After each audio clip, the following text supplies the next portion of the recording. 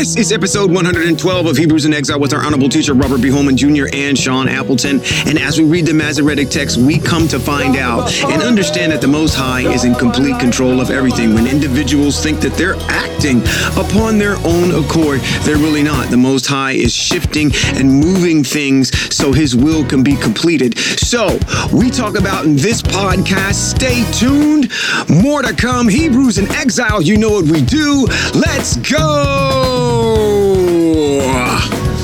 You're of the harvest, you're of my life, you're of creation, you make everything right. This is Rabbi Robert B. Holman Jr. and Sean Appleton. And this is Hebrews in Exile. Ambassador Appleton. Statesman, governor. How do you do? Ambassador. How do you do? I am well. I can't complain. The Most High is, Eye has given me strength beyond measure that to understand the mitzvot and operate within the mitzvot today. So I am not worthy of the things that He's given me, and I'm appreciative and with all gratitude. So I'm doing well. And yourself, sir? I am doing fair to middling. Fair to middling.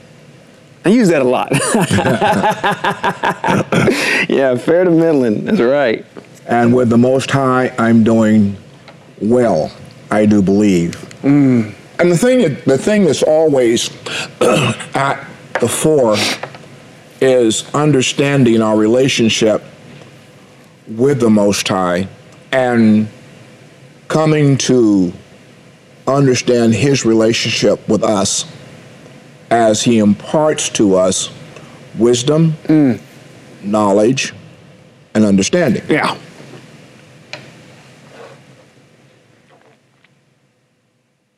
There is nowhere for us to go, but as we talk about matters, but to go to text. Sure. Because text really explains everything. And to go to text, I'm reading some things in one of the mystery books. Mystery. Mystery. You label it a mystery, why? Why do you label it a mystery? Because to those who don't know, they're mystery. Okay. To those of us who know, they're not mystery, but they're substantiations of things that have previously been written. And one of the things that I'm learning is that you cannot, text is written can be written in allegories and in metaphors. Sure. We know that. But when we look at the allegories and metaphors, we have to then attach the allegories and metaphors to that which is real, which is being spoken of. But you can't do that unless you have a plethora of information in how the Most High talks about things. Yeah. You know, as an observation, it's interesting how our delivery and how we speak, I've noticed, is, without trying to sound like something, the way the Most High talks to His folks, His people, His prophets, His seers.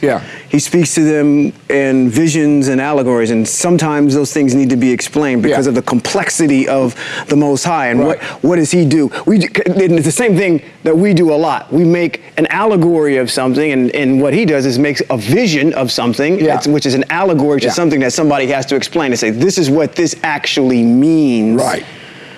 So it's kind of, I wouldn't say ironic, but it's in parallel with text. And in order to understand the metaphors and allegories of the Most High, you have to read the whole text to understand what He's talking about. We're going to deal with some of that tonight. The political climate has diabolically shifted from anything that is relative to that which is we've seen that we could call normal.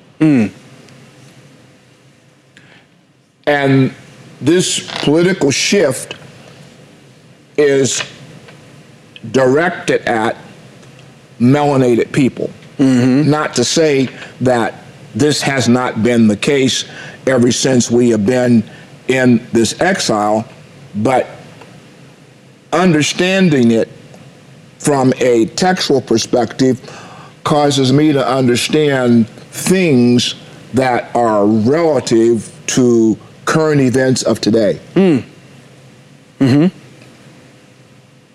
It does not matter. It does not matter how well you speak. It doesn't matter how well a few of us climb out of the crab bag to ascend out and further arrive at some point of success in this world. It does not. That doesn't matter, because Hebrew Israel. Let me say this to you. Okay. Hebrew Israel, in wherever she is too great a people to be totally hogtied and held down. Sure. Agreed. She cannot be. Agreed. Totally agreed. She cannot be. Yeah. To where she's been dispersed, she just, like you said, she can't. And my problem with current events issue is that our people are not understanding the dynamics that are placed before them in their clamor for justice and for anything that has to do with righteousness within the fiber of this time that we are spending in exile. Right. I mean, I don't mean to sound political, but the temperature that is being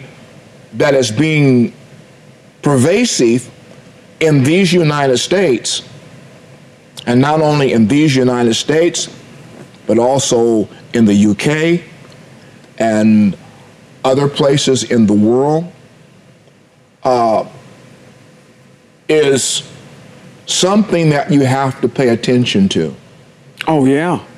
Yeah, absolutely. I mean, when we look at our ancestors, they were, matter of fact, one that comes to mind, I think, is Daniel. And as he was taken into the court of Nebuchadnezzar, along with those three Ibir, they were a part of understanding. And you have to understand the climate of what's going on. So they're seeing from a political standpoint, from an administrative standpoint, how Nebuchadnezzar is pushing his power against the people of the Most High. And they're acquiescing to it. They're just, going along with the flow. So I guess my point in bringing that up as I'm rambling along here is to understand that some of our ancestors were put in positions of political prominence, and they were able to see the things that were going on. And as the seers or prophets talked, they are expressing, I believe what you're talking about is, hey, this climate that we're in right now, look at the things that are germane to our political state, our economical state, just being disconnected and disjointed from the Most High's mitzvot and the land. Look at the state that we're in. All of this. Yeah, and it's kind of if you take away that aspect of kind of that religious side of whatever everybody try to put the prophets in, and you look at it from a standpoint of a realistic standpoint on where they are and what they do on a day-to-day basis, it's all they're talking about is the political climate of Assyria, the Persians, all of them. The Greeks, all of them. The Romans, yes. Yeah. The idea that there is a suppression in relationship to this new term that's called wokeness, and with the depravity of people our youth being exposed to truth, and that truth being legislated away from them is a further sign of the oppression that is germane to people of color, the melanated man. Yeah. I think that term woke is very interesting because on the one sense, you're being aware of the things that are around you, but I think it's being used incorrectly in the sense that, what do you consider woke? Let me just volley it back to you. What do you consider woke? And in terms of what I'm listening to, this idea of teaching our youth the true history of this nation that we're exiled in, and the suppression of legislation to suppress them from being able to do that. Right. Now, and even the idea of the issues that are germane to the LGBT plus community, that's part of a nation. That's information from a I don't want to use the term religious, but from a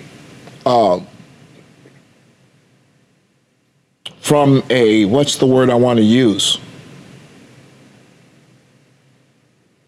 Fundamental Christianity wants to suppress that information, one, wants to also prevent these people from being people in the land, in the world. And in my thought process, I hear what I'm saying. In my thought process, people that are born in a way that they have no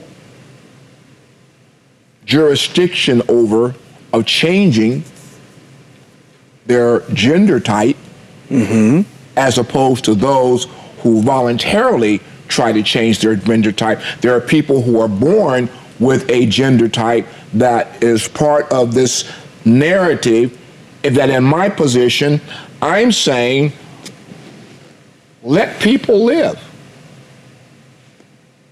And secondly of all, how are they harming you?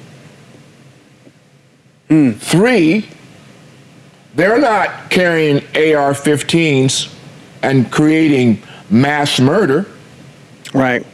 But the people that are in this point seat of oppression, that's a community that is doing harm to mankind and has no real feelings about changing the direction of this nation that we live in. We're the only nation in the world that has this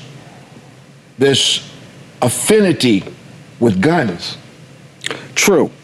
Violence. Absolutely. Yeah. Absolutely. See, because what I thought you we're talking about. Go ahead. I don't want to. No, go ahead. Because when you said something about the suppression of information, the first thing I thought about was CRT, which is critical race theory.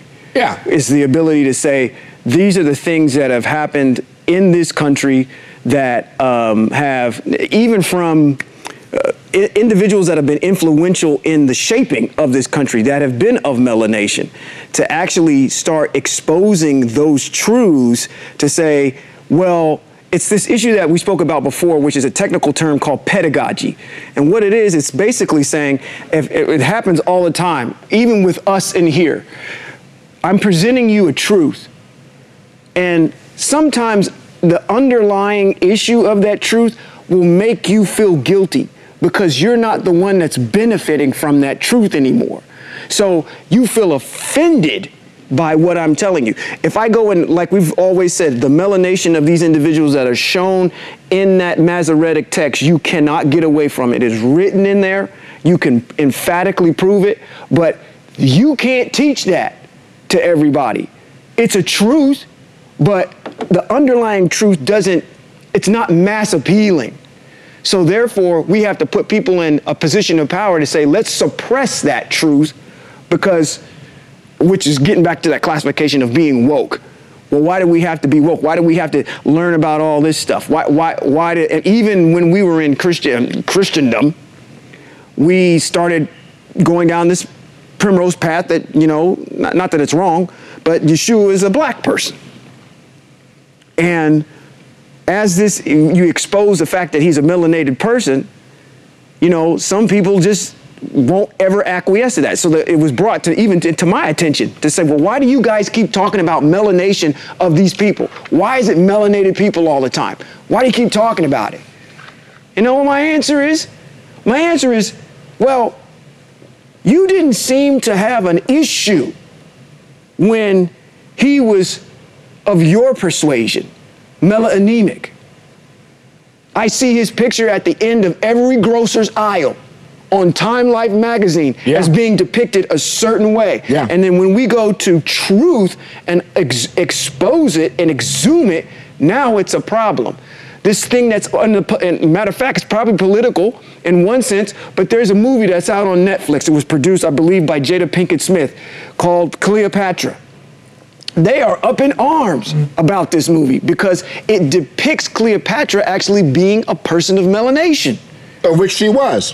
Which she was. So I'm saying, at the end of the day, it's kind of ironic and hypocritical because you didn't have a problem when Liz Taylor was playing that part, and she was melanemic all day long. That was so historically inaccurate that it wasn't even funny. But the moment we lean towards truth, now we got a problem, and now we have to suppress it because it's not the status quo of the country. I support what you're saying and say, hey, listen, this is the United States. This is a part of the nation. We are Hebrew Israel. We're part of the Ibir. We don't prescribe to the things that they want to prescribe to. So let them do what they want to do.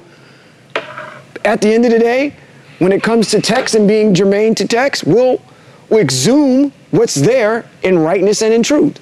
Let's go somewhere. Yeah. Let's go to text. Yeshayahu, Isaiah, chapter number 10. It's interesting how this particular text opens. It opens in a way that speaks to the very issue of where we are today. Mm-hmm. It says, woe to those who enact unjust decrees and draft oppressive legislation to deprive the impoverished of justice and rob my people's poor of their rights, looting widows, preying on orphans. Let's just stop with those two verses. You got almost 3 mitzvot in them 2 verses right Give them there. to me. Number 1, you're going to look there and it says, woe to those who enact unjust decrees and draft oppressive legislation.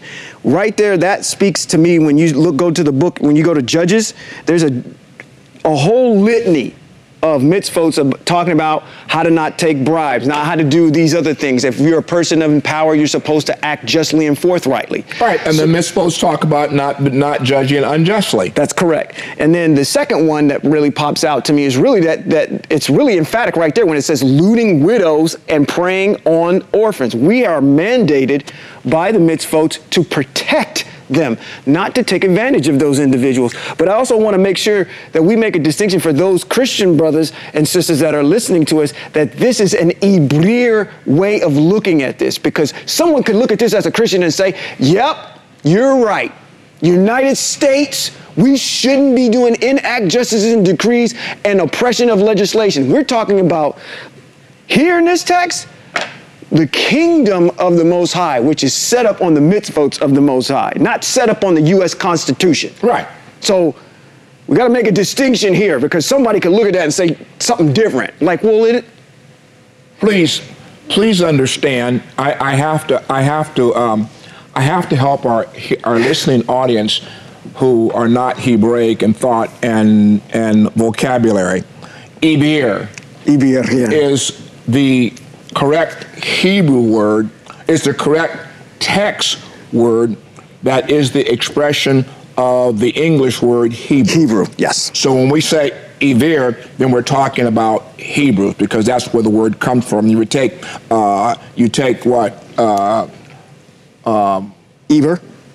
Yep. Yeah. And in his lineage, it speaks from Eber all the way down to Noach to Shem, and you track his lineage all the way back. Eber, and anytime the Hebrew word, anytime Eber shows up in the Masoretic text, they always translate it to the word Hebrew. So I just want you to understand that. Now, woe. Woe means low, means that something, when the Most High uses the term woe in any context, it's not good. Right. So he's saying it's not good to those who enact unjust decrees, draft oppressive legislation to deprive the impoverished of justice and rob my people's poor of their rights, looting widows and preying on orphans. So now, if we look at this nation, sure, Yeshayahu chapter 10 speaks volumes to the legislative process that is currently in play and has been in play over since the time we've been here. The only problem is now that I would like to say that we're better informed, but I'm not sure that I can say that, because James Bond was very well enlightened about this kind of thing. There are other melanated people that have gone down in history that have been enlightened about legislation that has been drafted, that's been oppressive, that have deprived the impoverished, unjust, and robbed the Most High's people. It's just that today, for our generation, at our time, I'm seeing it. Sure. And I don't know that there is anybody talking textually about this issue. No. To point out the injustices that are legislated, that are depriving the Hebrew people of their rights, of what they're entitled to by the Most High. No one's talking about that. So now he goes on to say, what will you do on the day of punishment, when calamity comes from afar?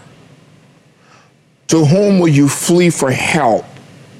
And where will you leave your wealth, so as not to squat among prisoners or fall among the slain? It's kind of a rhetorical question, because you already know the answer to that. Even after all this, his anger remains, his unraised hand still threatens. Now, praised hand still threatens, Yeah. So, I mean, we're listening to the Most High talking about the injustice, the injustice that is being laid upon his people. And he's also asking those who do this, what will you do on the day of punishment? In other words, he's already said woe. So since he said woe, there is a time and a day of punishment that's going to come up on the nations that do these kind of things and have done these kind of things in the past and the present to the Most High's people. What I'm really trying to say here is that you need to understand that The Most High has decreed that my eyes are always upon you. Mm-hmm. 1. 2, I have not forsaken you. And 3, I will exact punishment upon those who decree unjust acts upon you. Mm. Now, the problem with that is that we want it now. And the Most High, we have to look at the character of the Most High. What is he? He's full of grace, he's full of mercy, and he's slow to anger, and he's long-suffering. So, with this in mind, we got two things in play here in this particular text. We have a nation of people, as we're going to read on, whom the Most High has chosen to do this. So now when we come back and think about what's taking place, these enact unjust decrees and oppressive legislation, you have to realize that these nations are operating under the influence of the Most High. And it's right here in this text. Yeah. As we read on. Just keep that in mind. Now,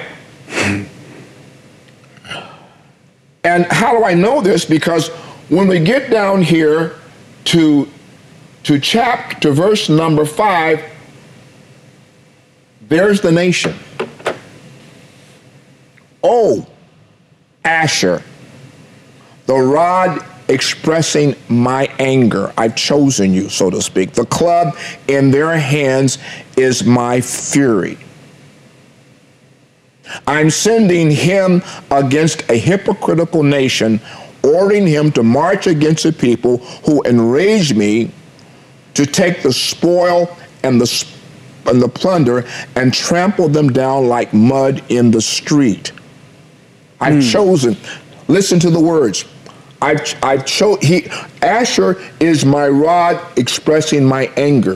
Where we are in this exile, the nation that we've been exiled to is the rod in the Most High's hand that's expressing his anger. And we don't understand that. We have no one to tell us that. We have everybody hyping us up on about, I got a word that your day is going to be thus and thus, and this is going to change. Nothing is going to change until the hearts of the people, the Most High's people, change and turn back to him. So he has appointed nations to be a rod in his hand. But let's look at something. So we know so we're looking at Asher. I'm sending him against a hypocritical nation. Israel is a hypocritical nation. Hebrew Israel is a hypocritical nation. Okay? What that is not what Asher intends. Now, let's understand something here. I'm sending him against you to take the spoil and plunder and trample you down like mud in the street. But that is not what Asher intends. That is not what they think. Rather, they mean to destroy, to cut down nation after nation. So the nations to which that Israel is placed under the influence of the leaders are functioning at the behest of the Most High to be the whipping boy to bring Israel back into line. But the nations that he has sent them to, it is not their intent to do that. It is their intent to destroy you. And to destroy you in a malicious and in a way that is not the intent of the assignment. They've gone outside the assignment. When Israel was sent in, when Hebrew Israel was sent in diaspora, it was an act of punishment, but a punishment that was not intended for the nations to which that they were sent to treat them in a manner that was totally inhumane. Okay. That wasn't the intent. Okay. As the text lets us see, it tells us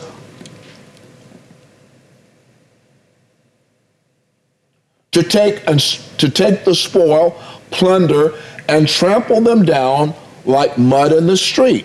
But that's not what the nation's intents are. For their king says, aren't all my commanders kings? Hasn't Kalno suffered like Kermish, Hamat, like Arpad, like Sharon? Like these are cities that the Assyrians took authority over and captured. Aren't they the same? Just as my hand reached the kingdom. Now this is the nation of Asher talking. He's going to become arrogant. So we need to listen to the arrogance of Asher, then listen to the arrogance of what this nation is saying about, talking about today. Okay. Look, just as my hand reached the kingdoms of non-gods with more images than Jerusalem and Samaria, so won't I do to Jerusalem and her non-gods what I did to Shomron and her idols. So now, the nations say, we look at America as being one of the greatest powers in the world. Yeah. And how America has conquered other nations. And we didn't conquer them in the same light as we see conquering in scriptural text. We didn't go into these nations to make them democratic nations. We simply went in there to destroy the oppression so that the people within the nations could establish their own government. Okay. That's what America did. Okay. But America has this arrogance about her that says she can do whatever the hell she wants to do to whomever she wants to do it to, even within her own portals. Okay. That's kind of what this text is talking about. Okay. Therefore, when Yahweh has done everything he intends to do to Mount Zion and Jerusalem, I will come back and I'm going to punish the king of Asher for the boasting that comes from his proud heart and from reveling his arrogant looks. See, now let's go back up here for a minute.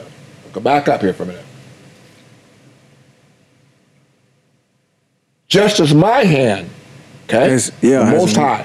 Yep. Now he says, now, Assyria is speaking in an arrogant tone. He says, with my own strong arm I have done this. With my wisdom, because I'm so clever, I erased the boundaries between peoples. I plundered their stores for the future. As a mighty man, I subjugated the inhabitants. My hand founded the riches of the peoples like a nest. And as one gathers abandoned eggs, I gathered the whole earth. Not one wing fluttered, not one beak opened to let out a chirp. This is not the Most High speaking. Yeah, this is the nations speaking about what they have done. So now we look at this exile. And in this exile, the oppressing nation kind of takes on this attitude of boasting about what it has done. Look, I have taken everything that you people are about. I've taken your music. I've taken your art. I've taken your industry. Mm-hmm. I've taken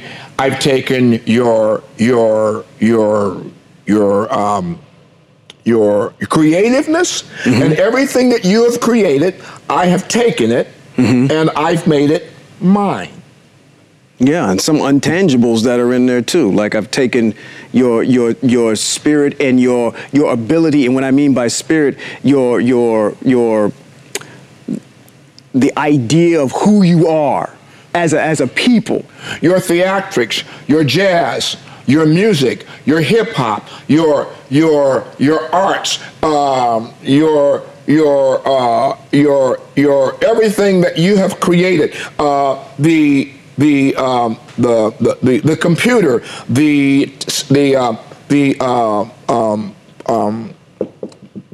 portable, the wireless, the portable phone, the ability to create and do open heart surgery, blood transfusion, everything that you melanated people have done, we have taken. And our hands have founded the riches of the peoples like a nest, and as one gathers abandoned eggs, I gather the whole earth. Not one wing fluttered, not one beak opened to let out a chirp. You're listening to the narrative here? Yep. This is what Assyria is saying about Israel, mm-hmm. Israel and Jerusalem. Now, the prophet now comes and he asks these questions. Should the axe glorify itself over one who chops with it? Should the saw magnify itself over the one who moves it? It's as if a stick could wave the hand that raises it up, or as if a wooden staff could lift a person who is not made by wood. What's he saying? He's saying to you, well, if you're the instrument, can the instrument glorify itself? Can In other words, the instrument is in the hands of someone. Mm-hmm. And in the hands of someone, it's being orchestrated by something else. Correct. Can it boast? Can the saw boast? Can the stick boast? No. It's in the hand of the one who's using it that's being orchestrated by a spirit. And the spirit in this particular case in Isaiah that's orchestrating this is the Most High. I chose you, mm-hmm. Assyria. You're the stick. Yeah, you're the strap. You're the belt. You're the saw. That's the spanking, doing the spanking right now. You're the axe. I chose to use you to do what I ask you to do. Now, let's go on. Therefore, the word Lord in this case in the Hebrew text is master.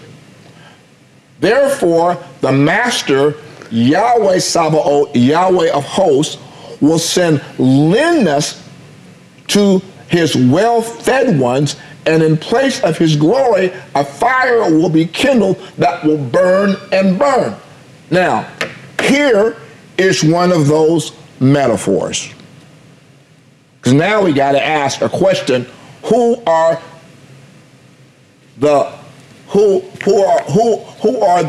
this leanness? Therefore, I will send leanness to his well-fed ones. Who were the well-fed ones? Well, the well-fed ones in the text goes back to who are we talking about? We're talking about Assyria. Mm-hmm. Sennacherib, who is the king of Assyria, has a plethora of generals that go out and do his thing.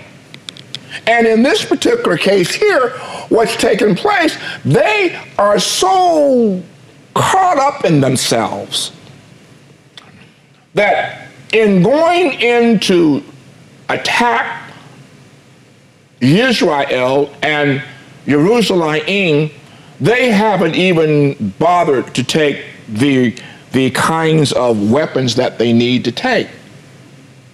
So the Most High says, you know what I'm going to do? Your generals, I'm simply going to strip them of their power, leanness. I'm going to strip them of their power. I'm going to reduce them to nothingness so that they will recognize that whatever is taking place, they're not the ones that's doing it.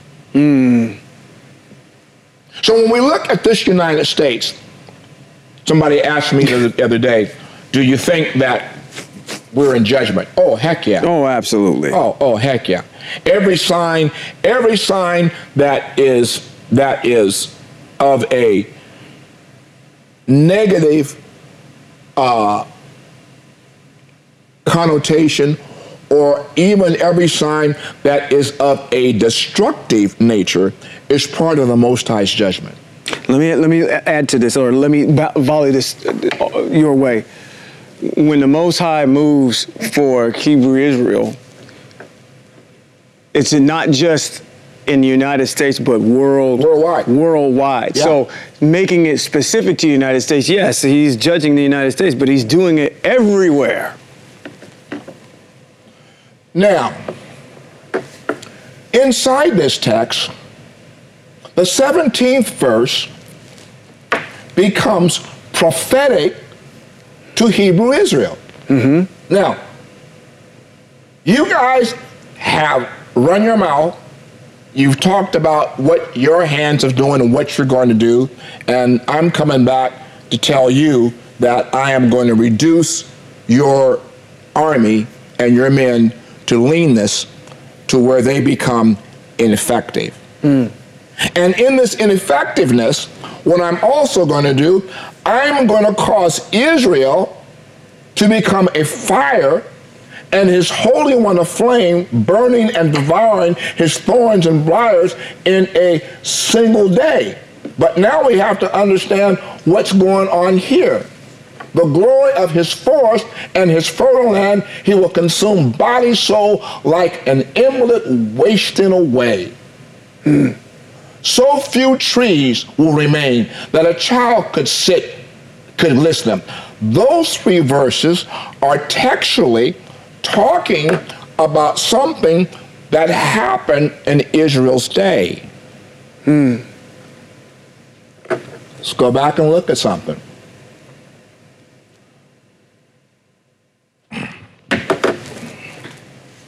The point here is right here.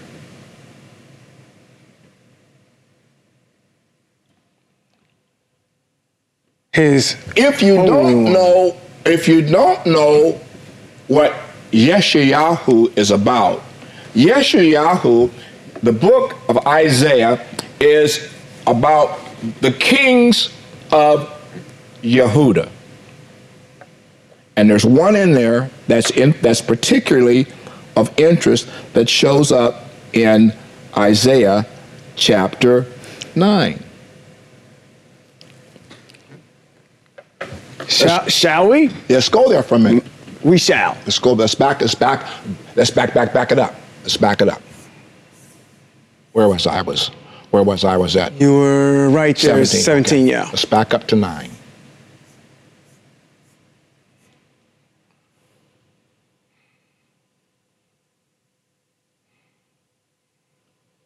It's interesting. Let's go. You got all the way back up to the first of 9. Most High has a definite pattern. Let's lock it up. And hasn't changed. It starts right. It starts. No. It starts right here in chapter 9, verse number 6. Here we go. People who do not study Scripture do not know what this text is talking about. Right. This text right here is a reference to the Holy One that is mentioned in chapter number 10. For a child is born to us. A son is given to us.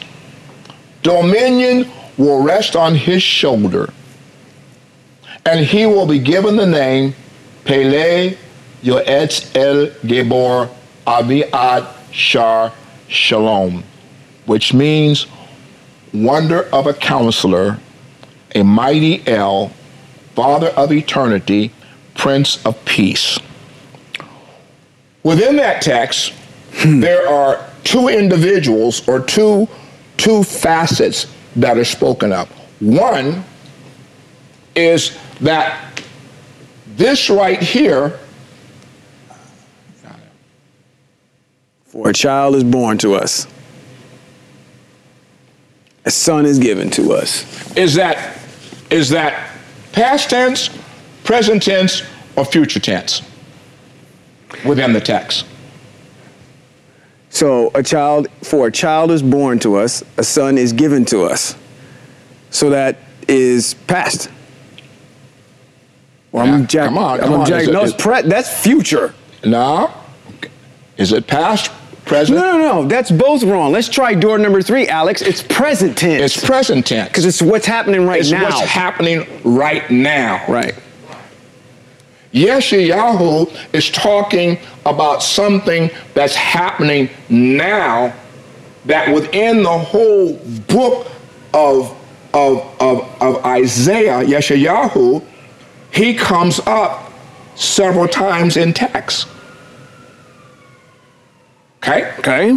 Here's the first time he comes up, because what is being promulgated, or what is being spoken of that's headed their way, is Sennacherib, the Assyrians. Okay? So, who's he talking about? He's talking about King Hezekiah. Chapter 9 is not talking about some guy that's going to show up 400 years later, yeah. Okay? Who doesn't do, I'm going to use Deion Sanders' word, doesn't do a darn thing to promote anything that's peace amongst Israel. When we look historically, during the reign of this so-called demigod, Jerusalem was in turmoil. Sure. They were oppressed by the Greeks. They were oppressed by the Romans. And they did not have their own rule. They were being ruled by the Romans. And he did not stop it. Correct. In our case of text here in Yeshayahu, the reason why this word right here apply is germane to him. And right here, let's go and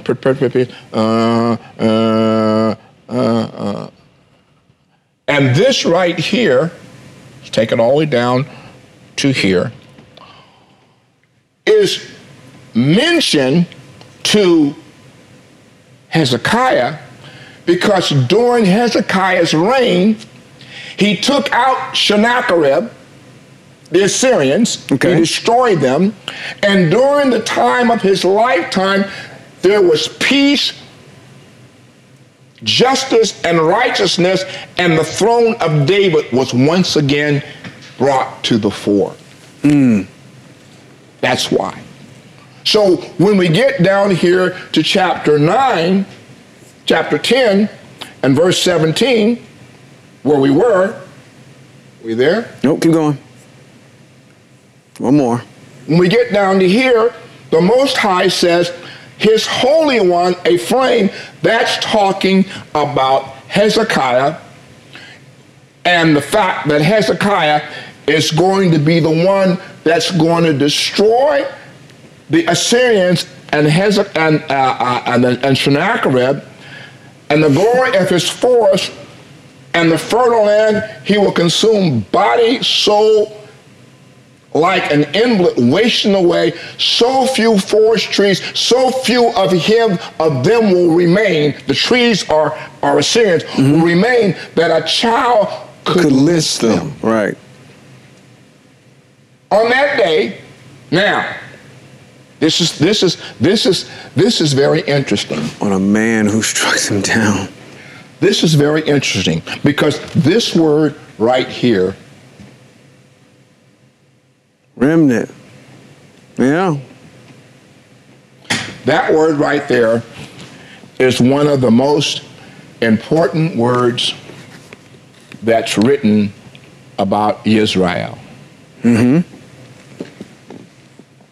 And you know what's interesting about it? What's that? Is that in the book of Jasher,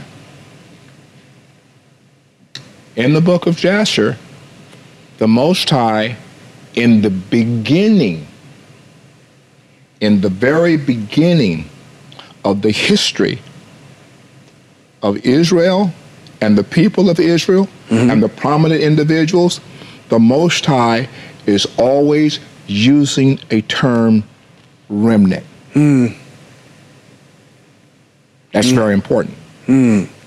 So while we're looking at the fact that there is a nation that's as large as the sand of the sea and the stars of the sky, the Most High is really only concerned about and dealing with The remnant. a remnant.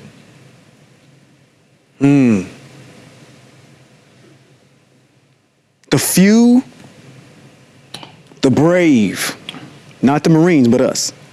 Yeah, so on that day, a remnant of Israel, those of the house of Yaakov who escaped, will no longer rely on the man who struck them down, but will truly rely on Yahweh, the Holy One, the set-apart one of Israel. So now you got to look now not at the present, But to because Yeshayahu is prophesying to a current time then, but he's prophesying outside that realm into a future realm that affects Hebrew Israel. When the Most High destroys and brings judgment on the oppressing nations that he assigned to oppress us, and that's over, Israel's no longer going to be looking for, well, we just need, what's the word? No justice, no peace. You know, that's not going to be the cry. Yeah, you won't be seeking Because you're it. not going to be looking to the nations to deliver you. You will be looking at Israel. Right. Looking at the Now Most High. Watch this now. A remnant will return, the remnant of Yaakov, to the mighty El. For although your people Israel are like the sand of the sea, which I just said, only a remnant of them will return. Destruction is decreed, overflowing with justice. See,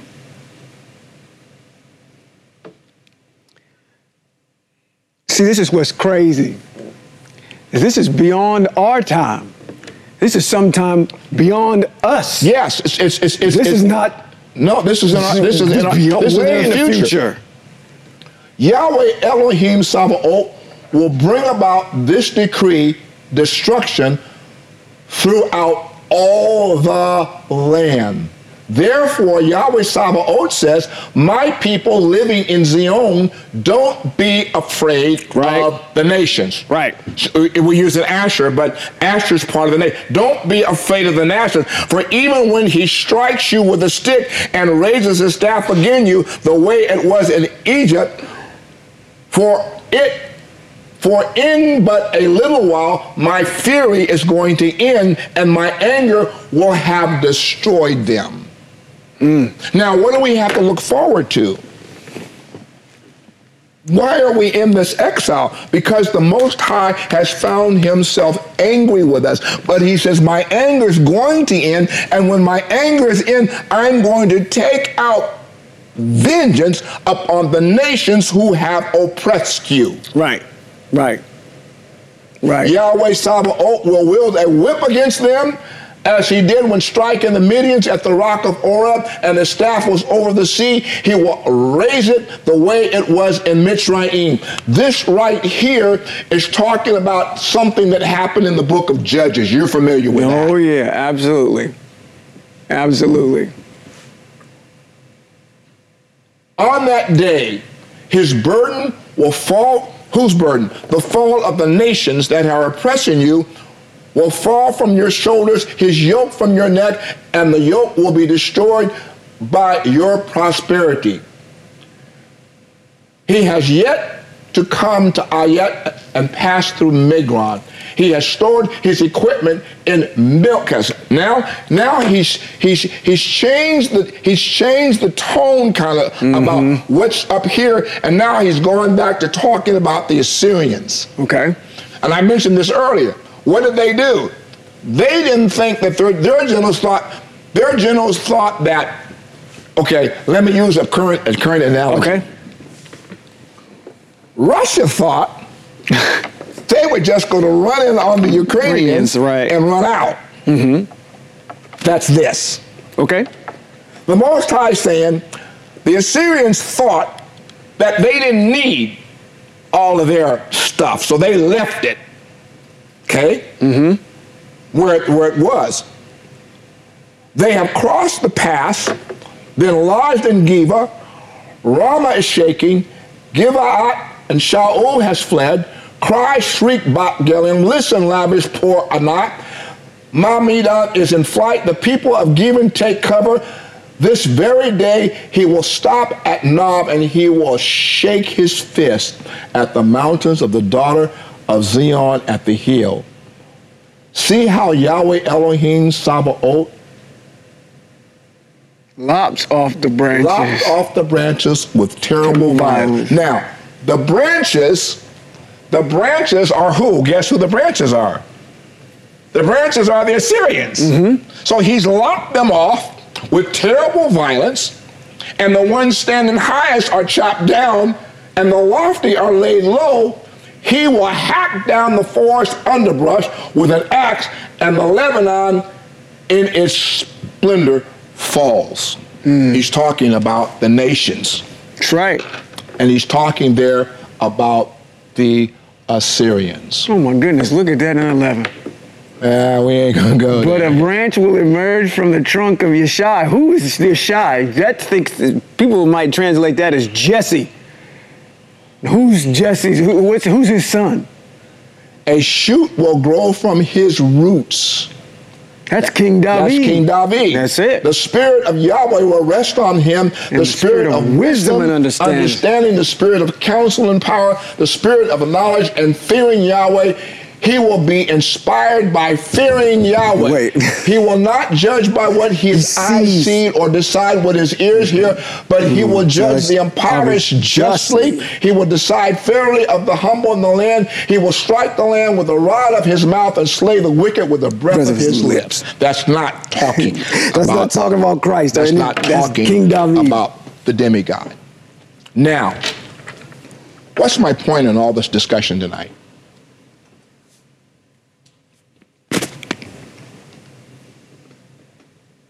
If my people, this is the rule, it's in Chronicles. My people are not any religious order on the face of the earth. That's not my people. If my people who are called by my name. Now let's deal with that for a few minutes. The people that are the Father's people that are in exile the majority of them do not want to be called by the Father's name.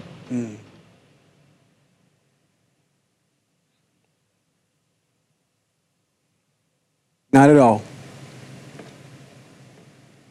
So how is Chronicles going to work for you?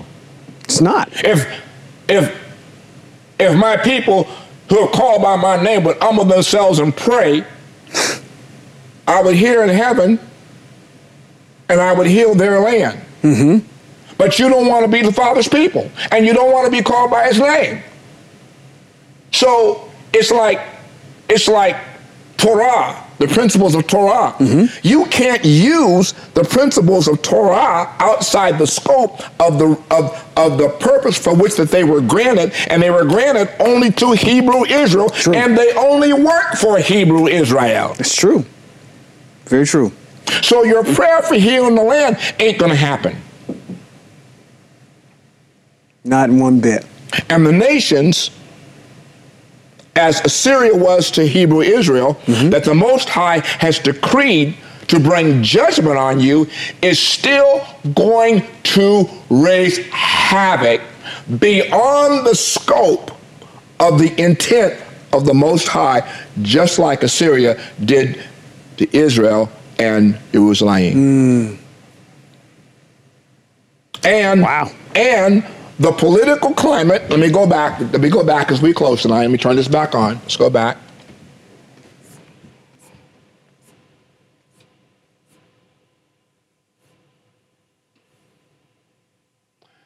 And this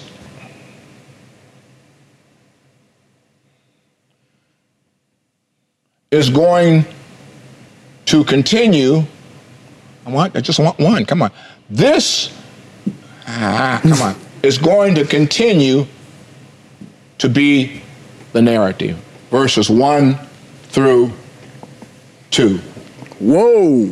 Is going to continue To those. to be the narrative. When act unjust decrees.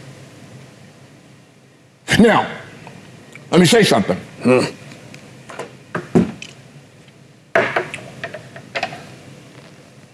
The Most High had an answer to the political climate when Joseph was the viceroy of Mitzrayim. Mitzrayim, yeah, sure did. That was a political issue. Sure was. But he had a person that he could trust to hold to the principles of Hebrew Israel. Okay? Sure. Joseph was not an idol worshiper. No. Joseph did not go outside the scope of who he was to the Most High and his allegiance to the Most High to become like the people of Mitzrayim. So the Most High could trust him in a political position to be viceroy over Mitzrayim and deliver not only his people, but the known world at that time. He delivered them from starvation. Deliver the world, yeah. You know where I'm going with this? You know where I'm going with this? Come on, lay it on me.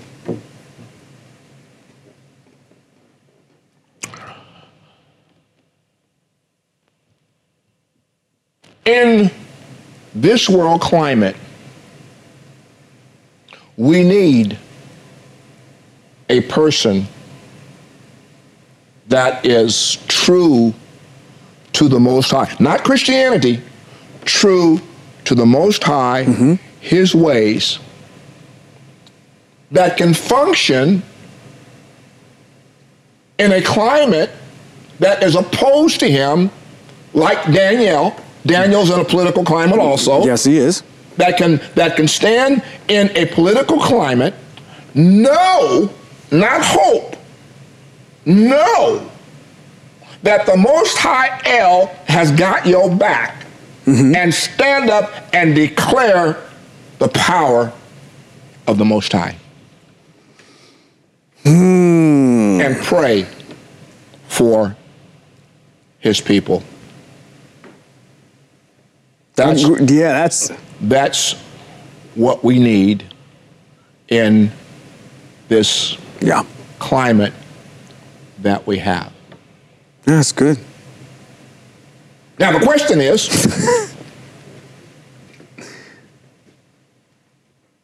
the Most High will open the door for the person that has the right heart. Now let's understand something. I'm running out of time.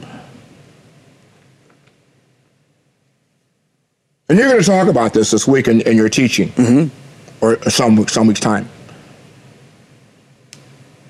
King David didn't wake up one day and say, "Uh-oh, I think I'll serve the Most High." No, not at all. But let's back it up. Let's back up. Let's back. Let's back up. Let's go get Father Abraham. Father Abraham, at his birth, didn't wake up one day and decide to be a monotheistic person who was going to serve one El. He didn't wake up one day doing that. From his birth identified who he was going to be in history. Sure. And the Most High found him to be the person who would be the orchestrator of the Hebrew people and a nation who would be destructive of unrighteous people. That's a great point, and I think probably the catalyst or the paragon of what you're talking about could be attributed to Abraham, because he's standing in that position that you're talking about in his father's house. Terach is his father, and his father is an idol worshiper, and he's able to stand up in the midst of all that and still be faithful and true to the Most High, which I'm glad you brought up King David, because one of the things that is germane to David is, and it's a point, and it's shown to Shemuel at the time that he's looking for the next successor, is that I look into the heart of a man. So you guys look at the appearance of what someone looks like. You want somebody to look and function and fit the part. But I see the inner workings, the Most High does, of what this person is made up to be. And just because you don't see it doesn't mean that I'm not going to use that person. So, yeah. At the end of the day, the behest of who the Most High uses on this chessboard of life is up to his decisions on how he wants to move things. And we're just, in retrospect, just finding out what he's doing. From the Most High to saying what? Yesterday, today, and forever. And forever. So anything that he's done in the past, he can do again. Sure. Now, I use the word "I believe," and I have to use the word "I believe" because I don't know. And the only time I'm going to use the word "believe" is in terminology of something that I don't know for sure. Okay, come on, because I'm interested in hearing this one. So, I believe that if our people had a person of the spiritual turpitude that Joseph had, and that Father Abraham had, and that King David had, that in this climate that we live in, not for the sake of staying here, not for that sake, but for the sake of doing one thing, demonstrating, as Yeshayahu does here in Isaiah and all through Isaiah, demonstrating to the nations your arrogance, but through the power of the Most High, through a man, because the Most High uses a man because he's a spirit, but so he has to have a person he can trust. But if that person were to stand up in the midst of this environment with the backing of the Most High, the world would be able to see the difference between that which is set apart and that which is not. I agree with you. That's, as I sit here, I'm thinking of the possibility of, in this day and age now, that's going to take a lot. Yeah. Because our people, like you so eloquently put earlier, they don't even have an ear to even want to hear what we're talking about. That's why when before off camera, off recorder, I had made mention, even when you had started, that the things that we're talking about and the subject matter that we're talking about it's not edifying to people. Their mind is not geared towards understanding text. It's geared towards an individual, and everything is geared towards me. I'm not geared towards a nation of people. I'm not geared towards actually getting out of here and repossessing our land. None of that is being taught. It's really your well-being on where you're at right now. Get some cheap psychological therapy every single week, and then go home and repeat. And as long as we don't, the disconnection is always there. You're disconnected from the name. You don't even know what name to call on. You're calling on something that doesn't even have any power. That's going to take a lot. If a person was to stand up even right now, I don't know what kind of impact they would have, because the training and the programming and the institutionalized mind that the Ibir have in this exile is so thick. The only person that's going to be able to turn that, however the Most High moves things in a place in a political climate to get them to see, because we've seen beatings in the street, our people getting annihilated and killed, and that does nothing. There's nothing to change. Not to change their mind. No. We've been screaming at the top of our lungs. This is the reason why. They don't care. Now, I know that it may have sounded like I was ranting this past Sabbath in my Sabbath teaching. Mm-hmm. But I wasn't. You weren't, no. I was trying to make a point that it is imperative that our people know the value and the power that resides in the name of the Elohim of Abraham, Yitzchak, and Yaakov. Mm-hmm. It's the only name that's going to save you. That in the midst of whatever the nations choose to do, mm-hmm. which I'm going to get to, because I'm going to start teaching. Matter of fact, my next lesson is going to be 40. I'm going to deal with 40 through. Okay. Is that the deliverance out of the trouble that the Most High has predicted, as we read in Daniel, is only going to come to those people who are called by his name, one, and those who know his name. That's right. Because only those that know his name are going to be delivered. That's right. They that call upon the name of who will be saved? The Lord. No, not the Lord. Not the Lord. Not God. No, not God. You're going to have to know his name. And it's, yeah. And if you're balking at his name now, oh well. Yeah, you can't call on Ehyeh Yashar Ehyeh, then you got a real big issue. So anyway, that's where I'm at tonight.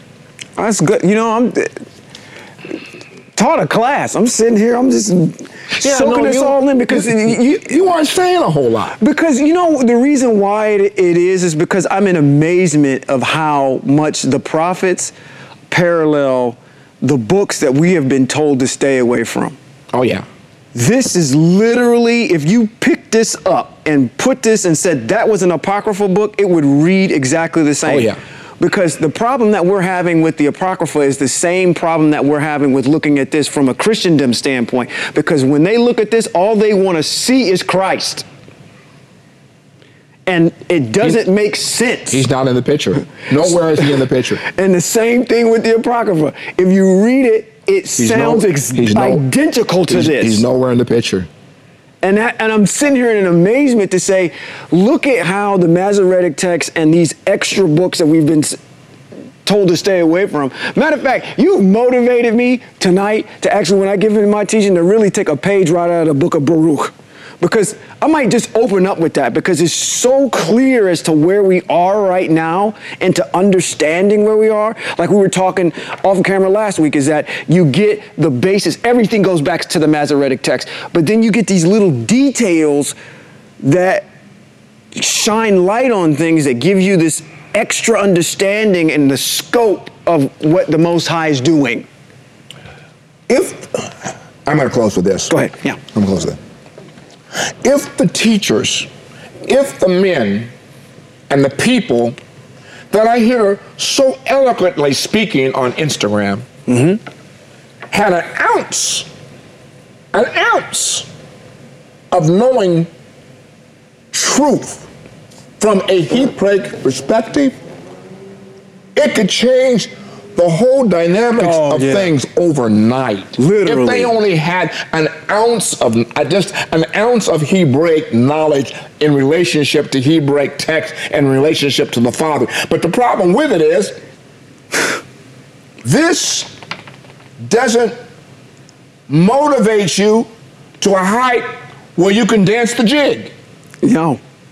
No, yeah, and that's the thing. You listen to us teach, and you listen to that, and you're just like, okay, well, it doesn't motivate you to the point where you're aroused in your spiritual spirit to do it. You're aroused in your fleshly spirit, because all that does is it speaks. All that you get on Sunday morning is something that arouses your flesh, and you think your flesh is the other spirit. It's not the spirit of the Most High. It's your nephesh. It's your spirit that's aroused. Right. You're entertained by that. Right. It's, you know what I call it? Because when the Most High speaks to you, it challenges your thinking. Absolutely. Our people have this high school mentality, or matter of fact, elementary school mentality. My son's 9 years old. He's in elementary school.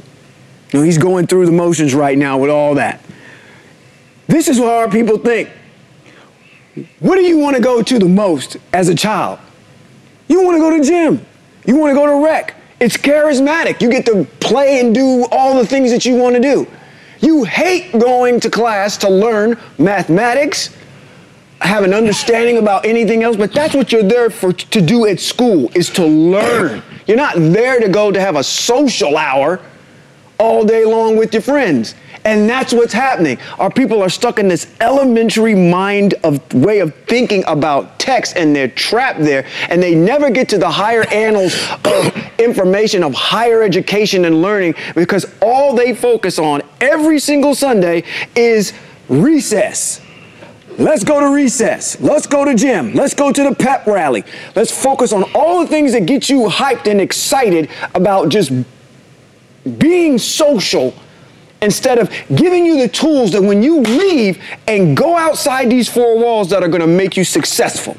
That's the same thing that's happening here. And I'm drawing an analogy here to say, okay, if our people, if the T.D. Jakes, if the Olsteins, if the Kenneth Copelands, the whoever's, the Creflos out there taught this. If they taught this, man, it would change. Listen, overnight. It would change the norm of society overnight. And here's the reason why. Because if they did it under the influence of the one that they think they've been speaking under, this changes it for sure, because now when you acknowledge the name, which is above every name, that at the name of Yahweh, every knee's going to bow and every tongue's going to confess. When that name pops up in the matter of discussion and our hearts are turned to him, now he has your back, and now it's no longer you speaking, it's him speaking, and him changing the earth, because he has a vessel that he can use as he did in the past with the prophets. Right. Yes. Hey. Well, this has been Rabbi Robert B. Holman Jr. And Sean Appleton. And this has been Hebrews in Exile. Shalom.